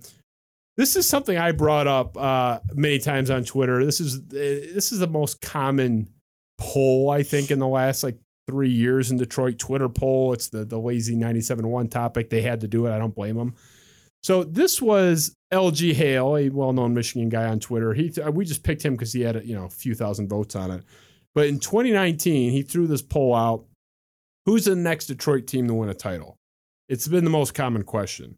And at the time, right at the end of 2019, basically at that point, almost 2020, 64% said the Red Wings. The Pistons were second, but they were all kind of bunched together. Pistons were at 15, Lions were 10, Tigers were 11. So they're all it was the Red Wings by a mile, everyone else kind of even. To me, if that poll were done right now, that same sample, the Pistons would be far and away number one based on the Cade Cunningham thing. Where do you land on this? Just if you had to do the cliche 97-1, the ticket Twitter topic, like, are the Pistons the obvious number one? Tony, we'll start with you. No, go ahead. You go first. You Scott, you thought more of the other sports. The Pistons are the obvious pick, right? Yeah. I mean, Cade could be basically this guy could be the next like Luka Doncic. That's a lot of comparisons we're getting with him at Paul George type talent level. It has to be just based on the upside of him and having that guy. The NBA is built in that way where if you get that type of superstar, and he has that all NBA upside, being a top 5 player in this league, he has that upside that sets you up, that with that context now, with that information at our disposal, has to be the Pistons by far, one and away. And then you can make arguments for the Tigers, Red Wings. Lions are going to be number 4. On the list while they're owned by the Fords. They're ineligible. They shouldn't even be on the list. It goes back to the whole until you see it. The Lions can just be off the list. It's really you should really be talking Pistons, Tigers, and Wings on this. I don't know enough about hockey to really make an informed opinion, but it seems like Stevie Y's people that do know hockey seem to be pretty enthusiastic with what's going on. So I would probably go Pistons 1, Tigers 2, just based on how my knowledge in baseball, and I do see a future of this team contending in the middle part of this next upcoming decade here. That's where I am. Pistons far and away one though. Tony, you have to say the Tigers because you went on record tonight saying that they're going to sign Verlander, Scherzer, JD Martinez, and one other $15 million guy. By the way, how fun would that be? That would be like unprecedented in baseball. Like you sell off all your stars. I might move. You can rebuild, and then and then you could get all them back. Like I would take it all back. That would be unprecedented. How cool! Now that would sell tickets. Oh. That would sell tickets if you got all 4 of them back. But Chris Illich, if you're hearing us now, that would sell. That would sell. You would have 30,000 season ticket holders next year if you had all 4 of those guys. Yeah, add a new phone line. Obviously, it's not going to happen. For a variety of reasons. One, Scherzer and I don't think Scherzer and Verlander are going to be teammates ever again. But what's that about? They were different guys. They weren't the best of friends. Good pitchers, great pitchers, not the best of friends, which is fine. You don't have to be the best of friends to be on a team. But that said, if the Tigers offered Scherzer the most money, he would come. So I don't know anything about hockey, but I tend to like the Wings for a couple of reasons. One, I think it's probably statistically easier to win the Stanley Cup, even if you're not the favorite, if you get into the playoffs. And Stevie Y has a track record of building a championship, which you can't say that about any other GM in Detroit right now. So I'm going to go with them just because of those 2 reasons. I don't know anything about hockey. I know more than I used to. The first professional hockey game I ever covered, I called it the third quarter. So that's how little I knew about hockey then. I know more now. But I like the Wings for that reason. I think the Pistons, it's difficult to get to that level at the NBA too. I mean, the NBA is such a dynasty-heavy league, So I don't know. The Tigers, I think they're a little ways away again because it's very difficult, I think, in baseball to win that World Series, and they've taken missteps. So if I had to say right now, I'd say the Wings. The Wings were my pick until the Cunningham lotto was won. I mean, then I flipped in for the reason you said. Yzerman has done it, and I think he will get there. I just don't think he'll be first. One last quick point with the Tigers, you have to always consider the AL Central is pretty much always up for the taking. Like you said, the White Sox, they're very talented right now. I don't see a dynasty. To make them out to be this huge thing, and it's like win one first. We'll see. Yeah, the AL Central though. I'm saying it's like the Twins, good. Royals, Indians are. Their rebuild take? I mean, it took longer than this thing's supposed to take. But it's over now. This AL Central's division where there's the more small market, more. The Cleveland, Minnesota, and Kansas City are always going to be operating with their hands, one hand tied behind their back. I think the Detroit, it's the opportunity's there. The Tigers, if the checkbook's there, if Avila can, be able to sign the guys, we'll see. It should be there. It should be there because they have the money to have $120 to $140 million payroll, even probably beyond that because of their TV deal that is better than what Kansas City and Cleveland and Minnesota have. So there's no excuse. And that's why this is the offseason because there's no excuse. That 7-8-9 for the White Sox is pretty good. Kopech, Hendricks, and Kimbrel. They're a good team. They're a good team. It's like an all-time back end. They're a good team. But people have been raving about this White Sox rebuild forever. I mean, people have been raving about this White Sox rebuild forever. So let's I was one of them. Let's see it play out. It took you're forever. Making me a White Sox. It took forever. They do have a World Series winning manager. So Yeah. Well, they also won one in 2005. They're another team just like the Giants that won, tore the whole thing down, sucked for a while, and they're already came back around before we ever got our first one in my lifetime. Well, by the time they were tearing everything down, the Tigers were winning division after division after division. During that stretch. Yeah, it was wonderful, but and they didn't tear it down right away. I mean, the White Sox were still contenders in 2007, 2008. And back with the AL Central thing, baseball is the one sport where your division really matters. I mean, NFL especially too, but like in the NBA, it doesn't matter. It's like just kind of like it's wide irrelevant. open. Yeah. It's irrelevant. But like in baseball, that matters. If you win your division, you get a guaranteed playoff series. You're not having to play in that stupid wild card game, one win or go home. You have a guaranteed. The division is a very important context that the Tigers, if the card, you get the right pieces, you can see another, 3, 4, 5, 6 years of sustained success, and let's go win those. Let's win a 3-peat, 4-peat, win that division over and over again. And then that's the thing. Once you're in the playoffs, once you're in October, baseball's all bets are off. All bets are off. All bets are off. Who has the hot pitchers? Who's got the hot bats in October? Third place. I'm sorry, but they're my favorite team in town. I don't know about the Wings. I can't talk intelligently about the Wings. Third place. Moving on. So this is totally off topic here. This will be interesting. Your one dream concert. I threw my main guy up there. If I could have seen, Queen, but Queen with Freddie Mercury. I don't count Adam Lambert. If I could see Queen with Freddie Mercury, that I'd pick that over Beethoven. Do you have a dream concert? Preferably someone that's dead, because don't tell me someone that's performing now, because you could just go see him. Go to StubHub. You guys are both rich. Figure it out. Scott, we'll start with you. Your one dream concert. They're starting to cancel concerts again, by the way. It's pre-COVID. Where there's no COVID in this hypothetical. The guy's dead. We can't get much more hypothetical. If I say a dead guy, so I'm I'm a little younger than you guys, but I'm a pretty good EDM guy. So Avicii passed away a couple years ago. Avicii would have been a really cool show to see. That's my pick. That's fine. Yeah.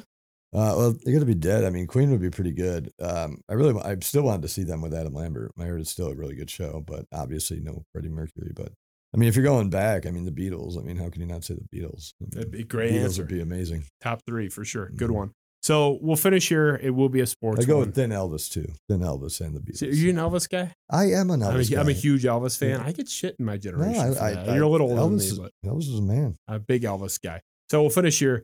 Dan Campbell's Detroit peak. I don't care what he does this year. Just what is the best it ever gets with Dan Campbell as the head coach of the Detroit Lions? Give me a win total or a finish or how far they get. Tony, we'll start with you, and then this will be it for us. Yeah, Jim Caldwell. As far as Jim Caldwell got, what's that, 11 wins in the playoff? Yeah, and mostly his peak was, barring that 1 year, kind of a 9-ish win, get blasted in the wild card. And it'll be right there, and he'll probably keep his job longer than Caldwell did. And I will go with that. The hype is great, but we've seen this before with so many football coaches. The hype is always louder than the actual bite. So, yeah, I'll go with that. I agree. It's a show me thing too. With the Lions, you just never believe. That was the exact. I was literally going to say where he took the words out of my mouth. I was going to say Caldwell. Yeah, like a wild card contending team. If that would be the maximum highest probability of outcome. I can't see Dan Campbell leading like a 13-4. Now there's 17 games. 13-4. Juggernaut. We're gonna get a first round bye. Nah, I don't buy that. And he would be Jim Caldwell for the same reasons Jim Caldwell was, where the players are gonna love him. They're gonna go through a wall. If you get players to just not be an open mutiny in the NFL, you're already better than 10 of the teams. Just the fact that they're even trying. Adam Gase. You go through Hugh Jackson. Any given year, 5 to 8 teams at least are in open rebellion. Football's the sport, pretty early under. We found out later, but they were pretty much like that from the get-go under Patricia. They were one of those in the Patricia era. There's always half a dozen or more. Football's the sport. You need a locker room to be bought in, because if those guys aren't bought in, you need to be physical. It's hey, if you guys aren't going all out on the field, you can tell, and it's right. It's a poisonous locker room in the NFL or college football. Same boat. That's just a disaster. Yeah, that's true. You hear about stories of baseball teams that won championships that hated each other. A lot of guys on teams, but football, you just feel like you have to have, it's a small locker room for a big roster.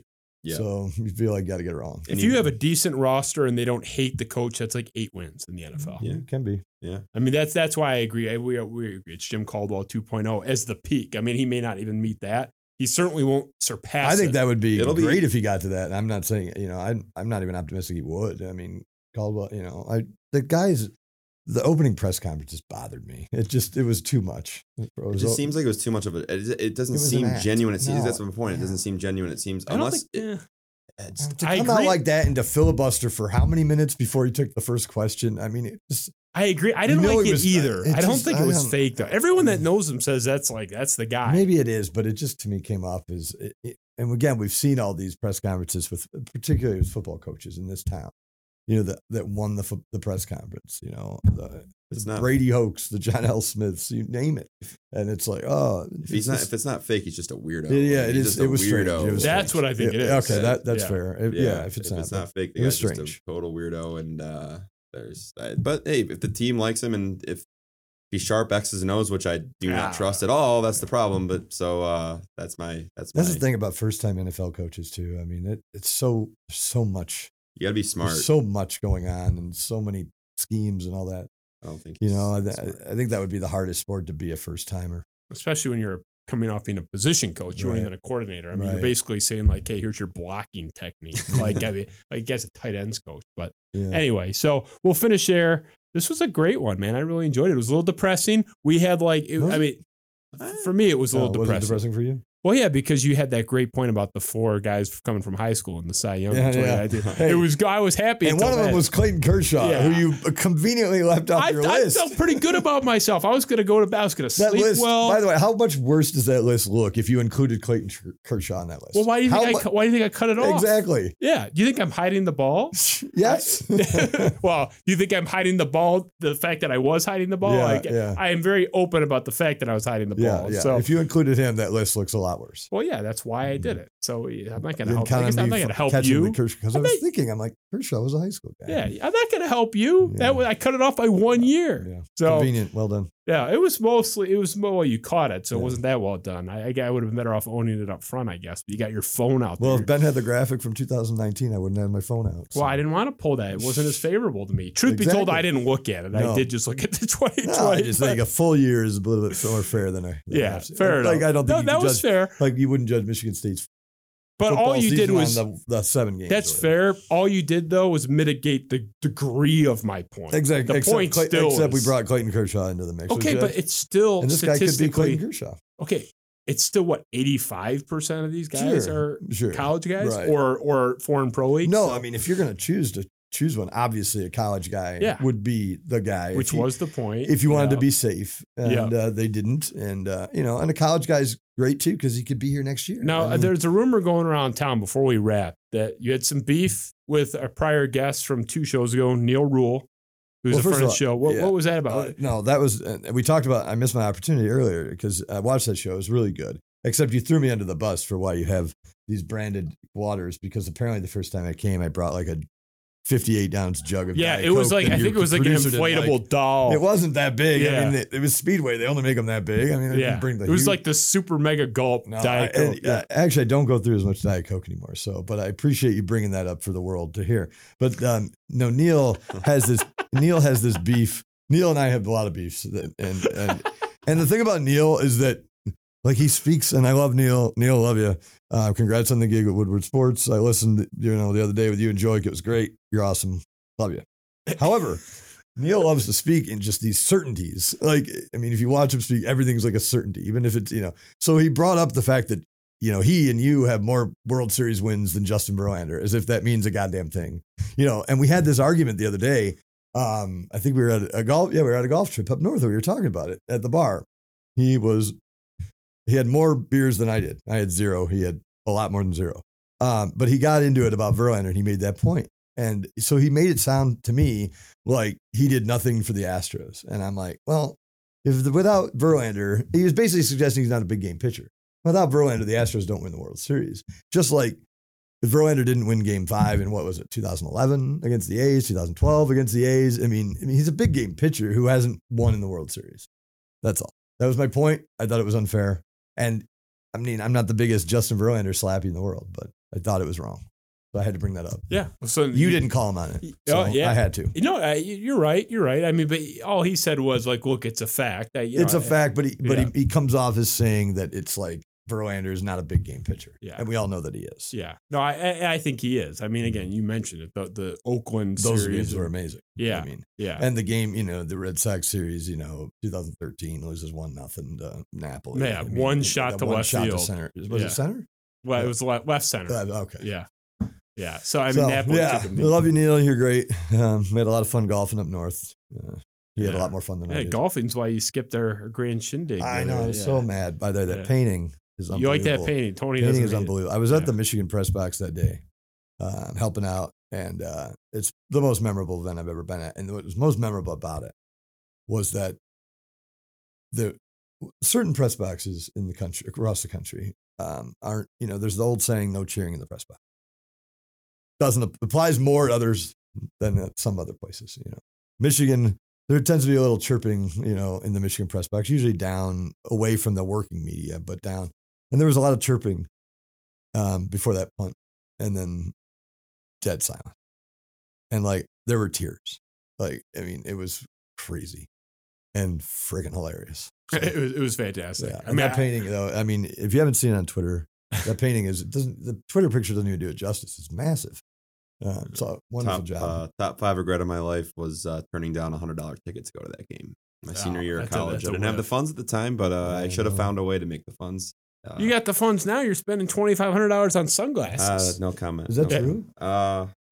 Yes. The Clay Cunningham inspired me a little bit. Yeah, you bought the buffs or whatever they call it. Are they called buffs or buffs? I got the buffs. I went to Cartier yesterday at the old Somerset Mall and $2,500. Well, I mean, that's what they go for. Not cheap. Yeah, I don't know. They go for anywhere between 2 and 3, but or unless you get the limited, then it's 5. I heard. I don't know. I don't know which brand he got, or the brand, but which style of the brand. But if you're doubting that he got them, there's 7 pictures that I have from the last 24 hours, and they're nice. I almost wore them tonight. If it was a Pistons episode, I would have. I sent you a picture back of my $10 Amazon Aviators. I'm not a frugal guy, but I would break those fuckers within a week. In college, I used to buy the Oakleys, when they were $150 or whatever. Yeah. I was, but I stopped because I would break them all. I'm terrible. I don't spend on sunglasses anymore because I can't be trusted. Yeah. So you break them or you lose them.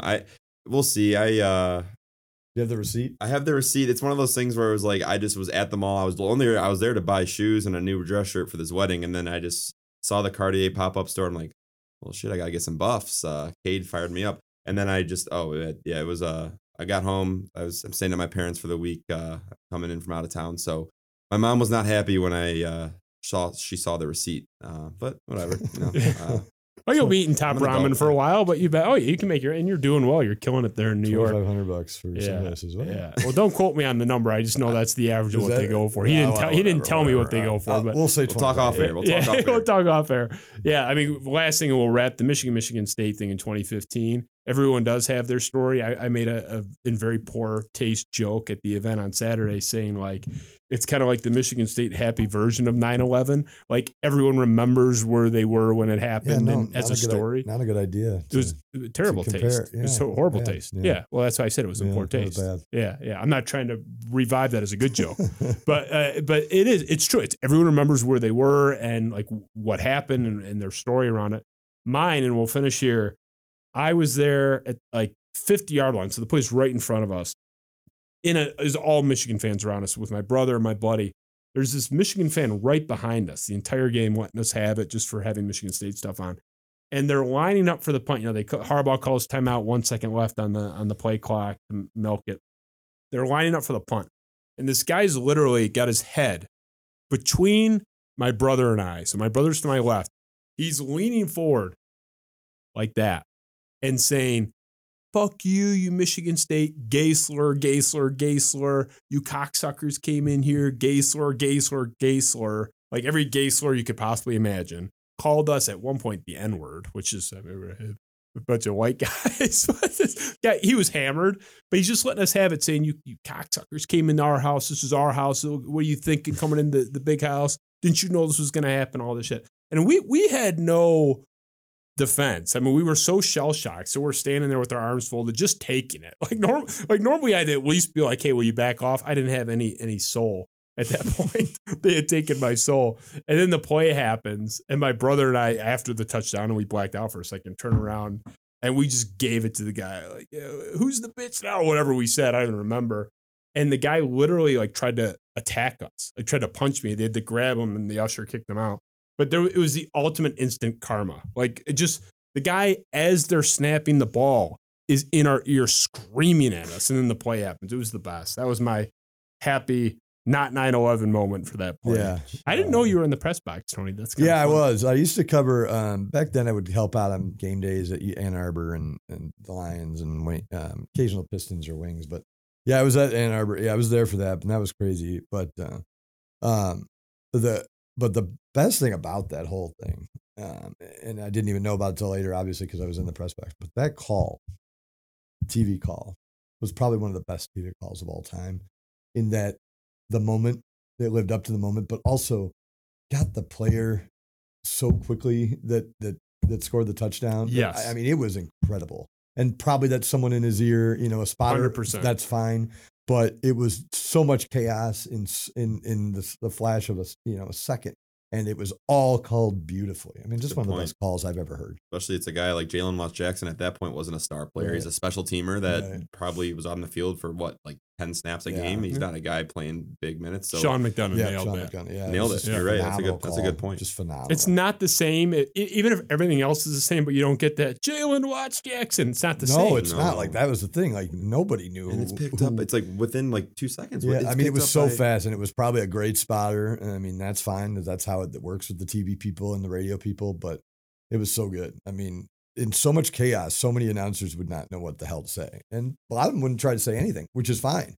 Yeah. That would be fine too. But he called it so perfectly. It was Yeah, amazing. nailed it. So this was the Spiro Avenue Show. Great job, you guys. We were kind of all over the map today, but I think it was pretty depressing, but I'm glad you guys are feeling better. I mean, Tony thinks they're going to sign the entire free agent class. No, I don't. But but wouldn't it be cool if they signed those 4? I just think it'd be a great story. I would take 2. Yeah. Give me any 2. Yeah. I'll throw a parade. I mean, you said my expectations were too low. I thought I was reasonable with my We'll bare do that. minimum, but- Maybe we'll do this again in the late winter and see where they are. But it's a pivotal time.